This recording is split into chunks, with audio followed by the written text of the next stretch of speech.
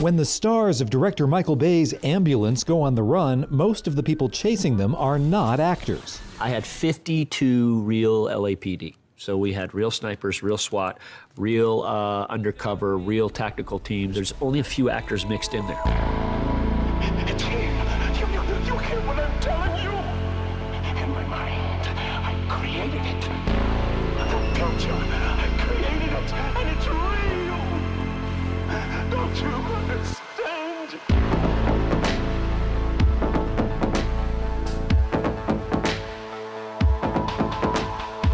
Hello everyone, welcome to Struggle Session at the Movies. Folks, we're talking about two movies that are in theaters right now that you may want to check out, may not. We'll give our recommendations, see if it's worth the risk. I am your host, Leslie III. As always, I'm joined by my co-host, Jack Allison. How's it going?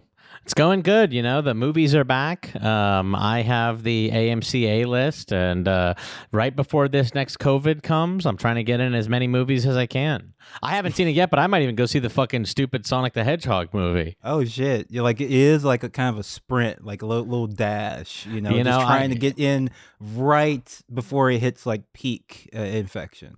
Yeah, we'll see. You know, I feel okay about the last COVID and my ability to evade it, but as I've been saying, I think I will get afraid when the next COVID drops, and it appears that it is. I saw today that Philadelphia is going to start requiring indoor masks again or something, and I was like, whoa. Well, the first movie that we'll be talking about today is one I was very excited for. It's a love letter to the city of Los Angeles and the first responders that keep it safe, Michael Bay's Ambulance. We meet Will. He's a veteran and his wife has cancer and desperately needs this experimental surgery that the insurance will not cover. Danny has lived in a life of criminality, and he's also needing money in a different way. And so Will goes to ask for a favor from his brother. That's my brother. Doesn't look like your brother. Wow, that is original. Will is adopted, but they have a real brother relationship, full of all the messiness and violence and love. He hasn't seen his brother for a long time for the right reasons. I will do anything for you, and all I'm asking is for you to do this one little thing for me. But at the end of the day, love makes you lower your standards. And now you're here asking me for help, and what am I giving you? I am giving you the world! Danny's getting what he's always wanted, which is his brother back. Let's go, D. Don't shoot a cop! Plans go awry and they find themselves hijacking an ambulance. I'm gonna need you to help us. Why don't you help us? I got a cop shot. I gotta get him to the hospital. You need to help me. Go help me. Help the cop. Yeah, that's right. You know, this one is Michael Bay's big IMAX movie. And what we found out, you know, aside from, you know, even the quality of the movie, which I think we'll talk about shortly, what we found out is that no one, not even Michael Bay, can open a non-franchise movie. This movie absolutely ate shit at the box office over the weekend. And yeah, I mean, it shows that like even action films, even Michael Bay taking out his red cams and crashing cars all over the city of Los Angeles, Americans don't give a shit unless Spider-Man is in it. Well, Jack, you called this movie big. Not so, actually.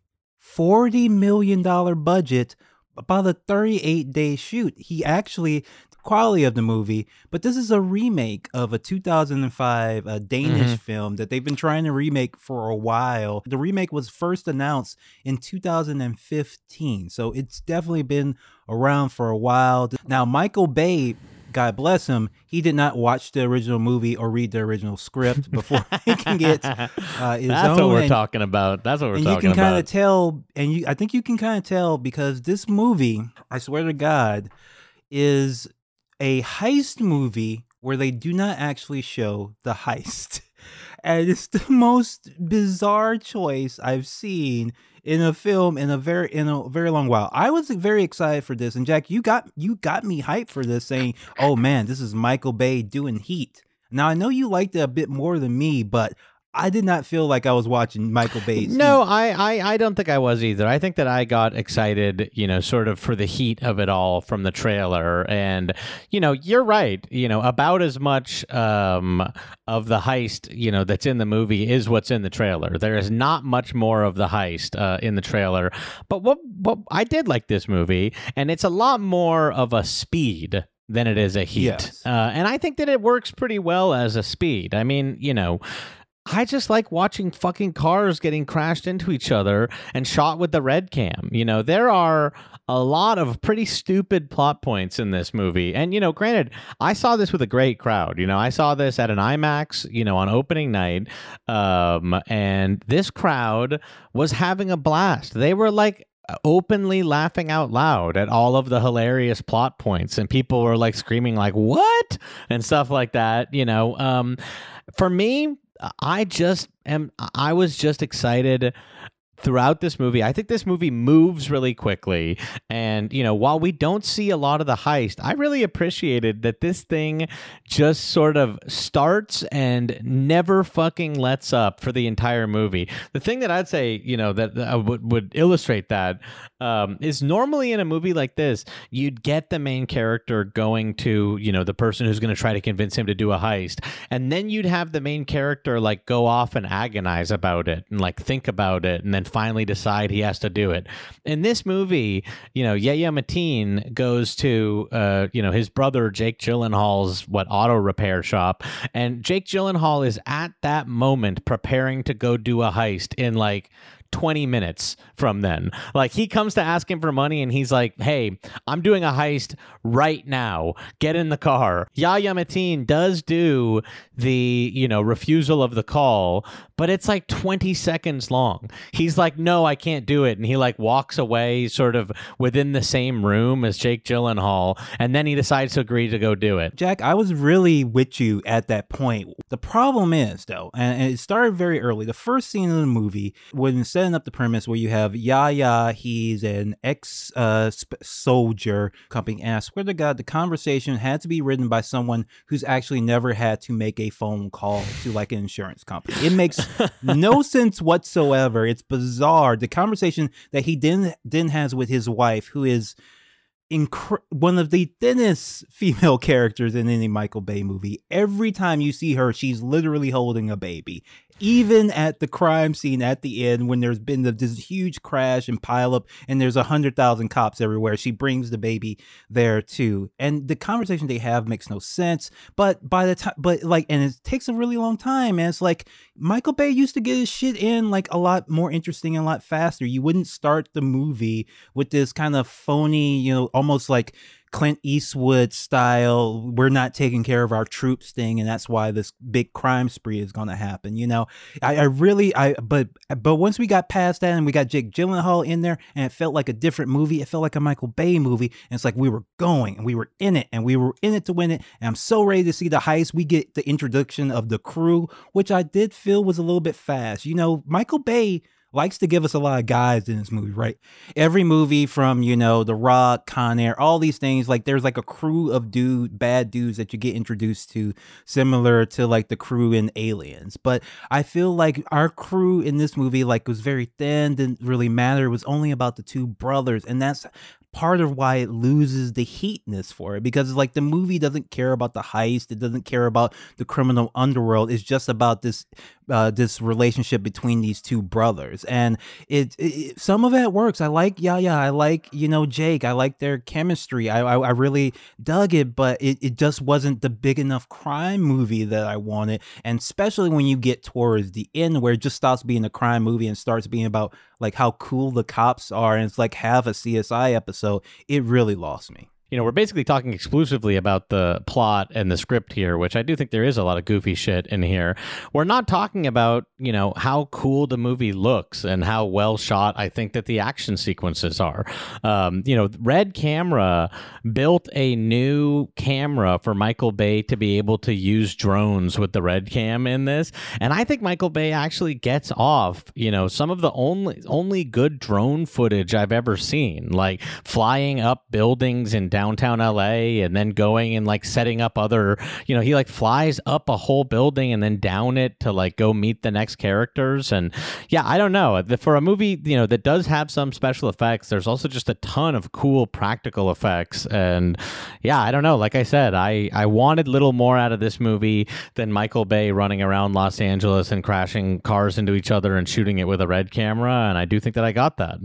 I mean, it does have some compelling action, but half of it, like, there's no tension towards it because you already know what's going to happen an hour later in the movie. They make this bizarre choice to explain like the climax of the movie like an hour ahead of time, and the climax of the movie is the same as the climax of Too Fast, Too Furious, where they're going to drive out, where they're being chased by the cops, so they're going to drive under an overpass and then pull out with 5 different ambulances and, kind of confuse them. They have the funniest line where one of the cops says, "That's an old military trick to do that." No, actually, that's what like the crew from Fast did in Too Fast, Too Furious. That's probably where the military got it.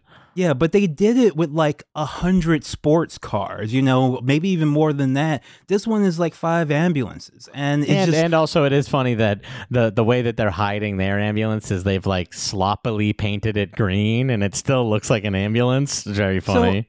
So I'm sitting through 45 plus minutes of the movie knowing that this thing that they've already explained to me is going to come up. So I'm not worried that this person or that person is going to die at any point during that 45 minutes. But we've also got insane sequences like when, the EMT calls all her doctor buddies. This is insane, watching these people like reach into this man's body and be instructed over video call. I think a lot of the complaints, are sort of plot based, and I do think the plot in this is pretty insane, but I think it's really well shot. I think Michael Bay has still got it, and and frankly, I think it's a shame that this movie did like shit, because it shows that we're not ever going to get just like straight up action movies like this anymore. They're going to have to star Dr. Michael Morbius.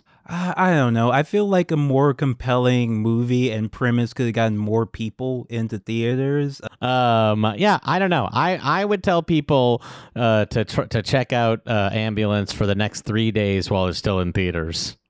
All right, I would say, stay at home, watch old Michael Bay movies. I mean, there's just better crime movies. I'm not sure it's worth going out to see this one in theaters, and it will be on streaming very, very shortly. Okay, up next, a movie that entirely lives up to its title, Everything, Everywhere, All at Once. Mrs. Wang.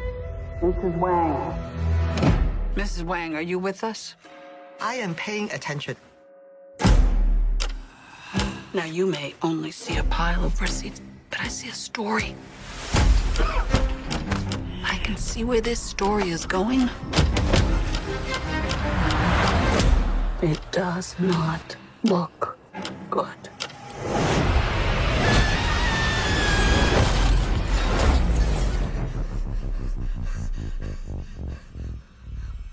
What's happening?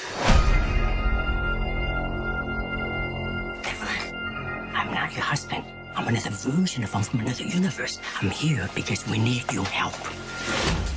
Very busy today. No time to help you.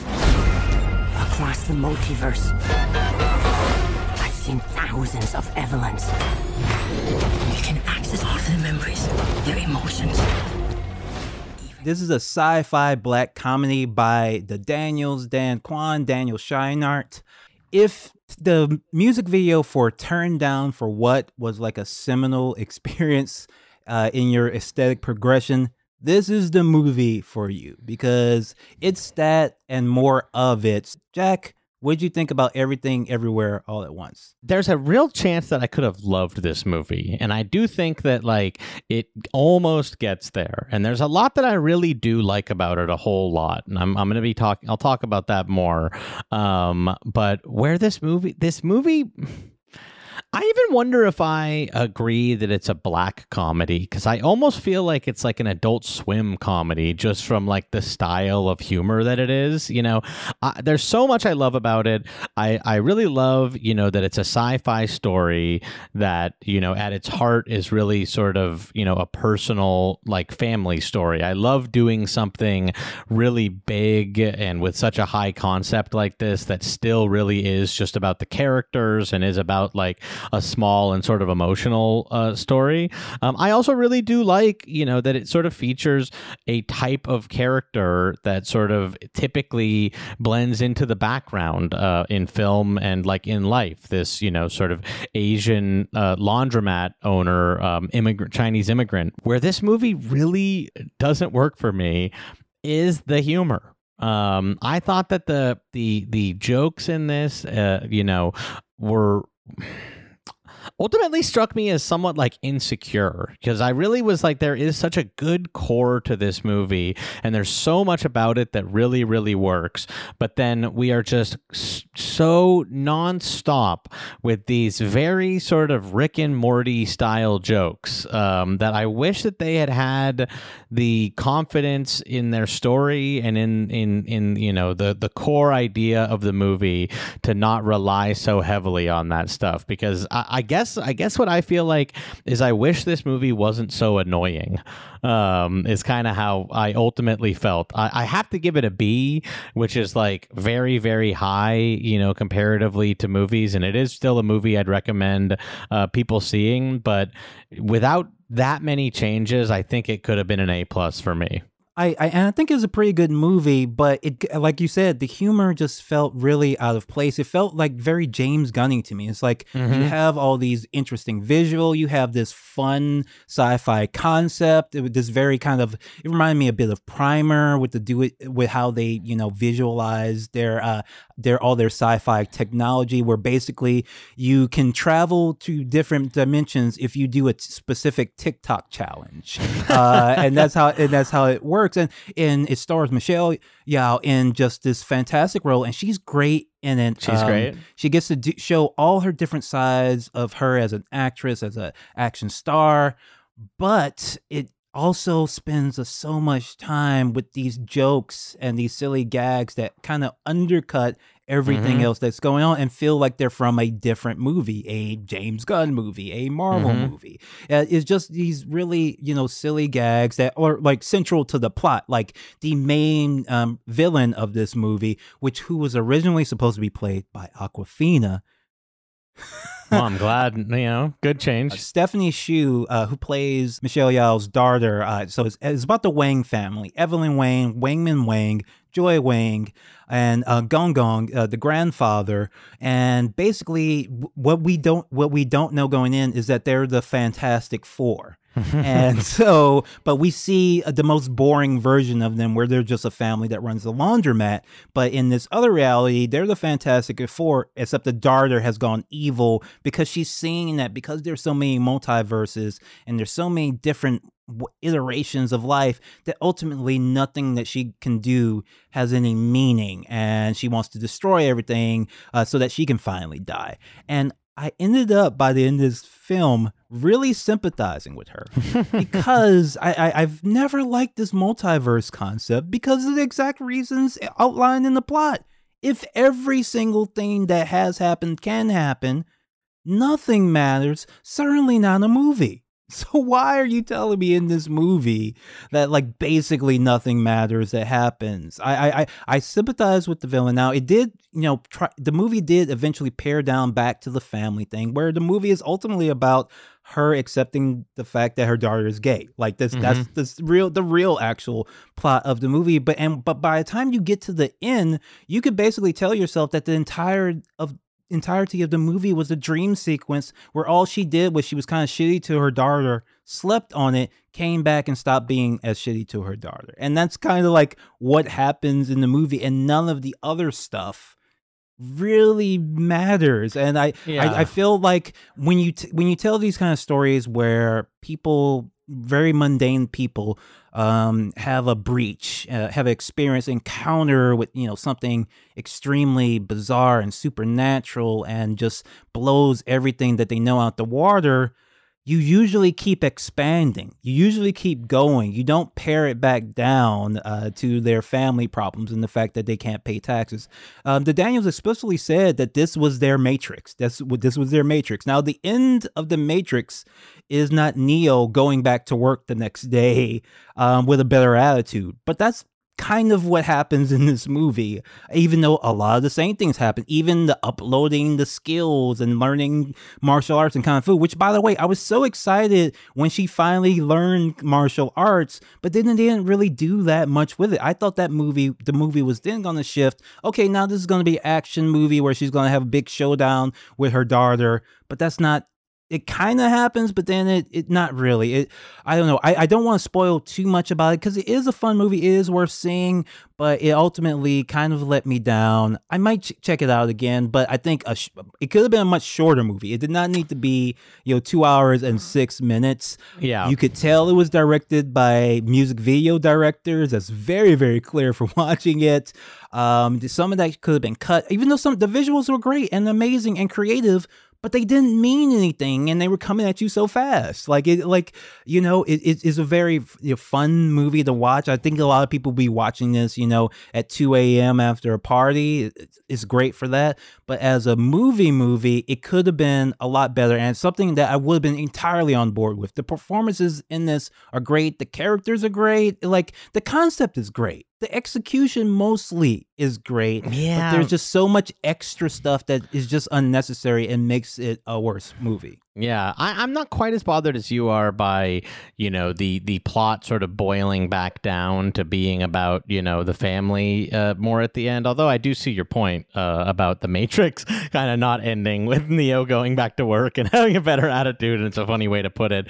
I just truly, am just exhausted by the fucking how many times we come back and how delighted they are with their world where people have hot dogs for fingers and fucking and for fucking how much we're coming back to Raccacoonie and all this kind of shit. And again, I don't really watch Rick and Morty, but my understanding that it is that it's about the multiverse and has a lot of the same goofy shit. It has the same stuff. It really did feel like a fucking Rick and Morty episode or something. And I'm like, man, this is being reviewed like it's the best movie that has been made, since Citizen Kane or something like that. And I'm like, I don't know. It's a little bit childish, I don't know. I wish that I wanted to like this movie, and there's so much about it that I did actually like that I'm just disappointed.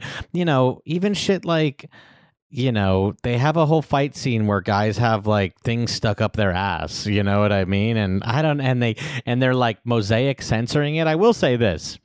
We're in a movie, I'm not into mosaic censoring. You know what I mean? If you're going to have a fight scene where guys have stuff lodged in their asses, show their dicks. You know what I mean? It's a fucking movie. If you're going to hang dong, hang dong. It's a movie. Play with me. Yeah, don't fuck around with this mosaic stuff. Yeah, I don't know. I wish that this was a slightly more grown up movie. I'd like to see something slightly more grown up from these music video directors who are adults and still call themselves the Daniels. By the way, I did have to mention one of the Daniels threw shade at the Matrix, actually, the Matrix sequel specifically.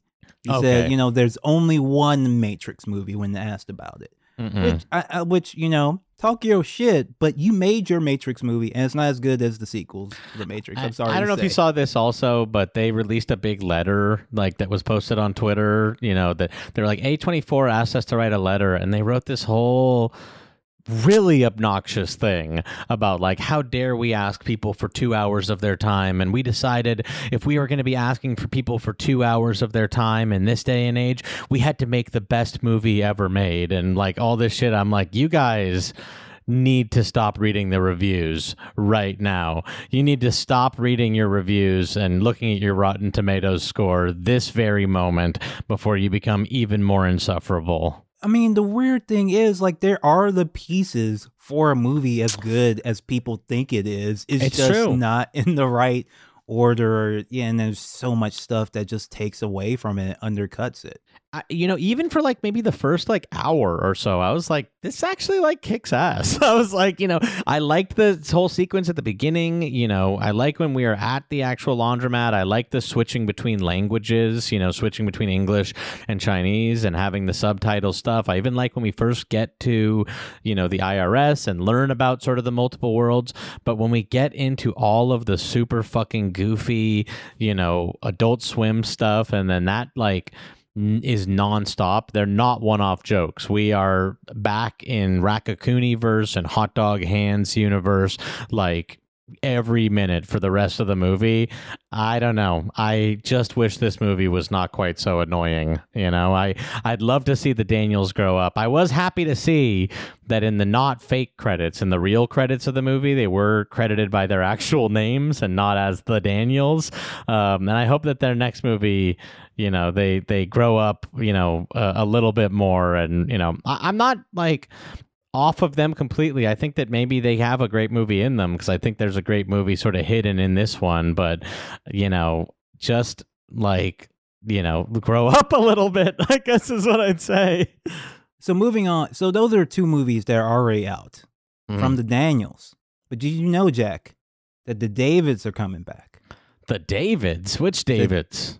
David Lynch and David Cronenberg. That's right. Will be releasing new movies this year. Can you believe it? A secret David Lynch movie starring Laura Dern might premiere at Cannes next month. So I guess David Lynch has, in between doing his weather reports for NPR, which, I don't want people to think I'm being dismissive of them. They actually do rock. And as much as NPR is annoying almost like 24/7, those weather reports are pretty good. But in between doing those, I guess he's like secretly gone off and made a movie with Laura Dern. And I don't know what to tell you. I'm fucking on board. They're really pulling out all the stops these days to get us back to theaters. Like everybody's having to come out of retirement and make another movie like now.